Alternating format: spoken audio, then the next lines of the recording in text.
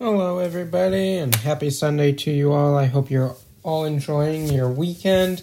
But welcome back to another episode of BBP News. I'm Chris Baker. Nick is on vacation for a nice long weekend. Lucky him. But we have to get into the week of December 4th, first full week of December. Sunday, looking at some national days. Sunday is National Cookie Day. I will take all the cookies people want and give me on Sunday. Monday, International Ninja Day. So all of you that know a ninja, tell them Happy International Ninja Day. Tuesday is Mitten Tree. Not really sure what that is. Wednesday is Pearl Harbor Remembrance Day. Thursday, Brownie Day. Friday, Llama Day. And Saturday, Human Rights Day.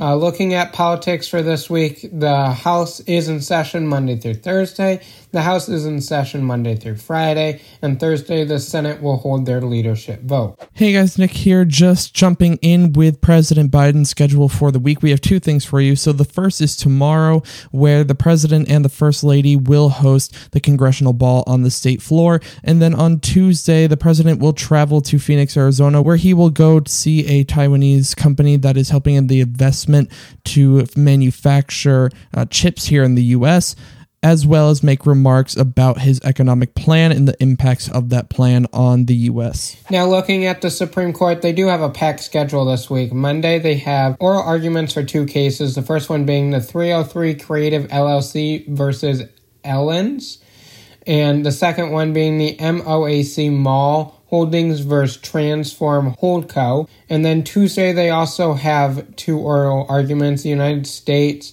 v. Executive Health Services oral argument, and also Barteneffer, I probably butchered that, and I do apologize, versus Buckley. And then Wednesday, they have one Moore v. Harper.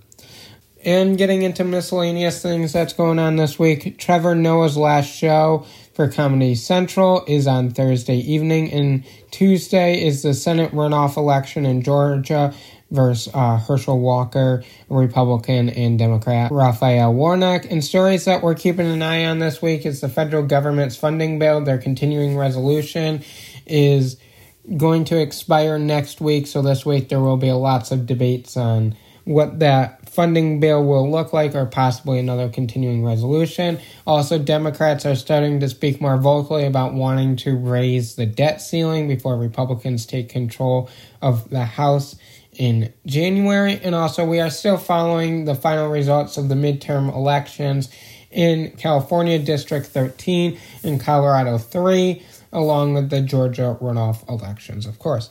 But for more on all those stories that are going on with the elections, make sure you come back tomorrow morning for the Monday News episode. But until then, enjoy the rest of your weekend, everybody.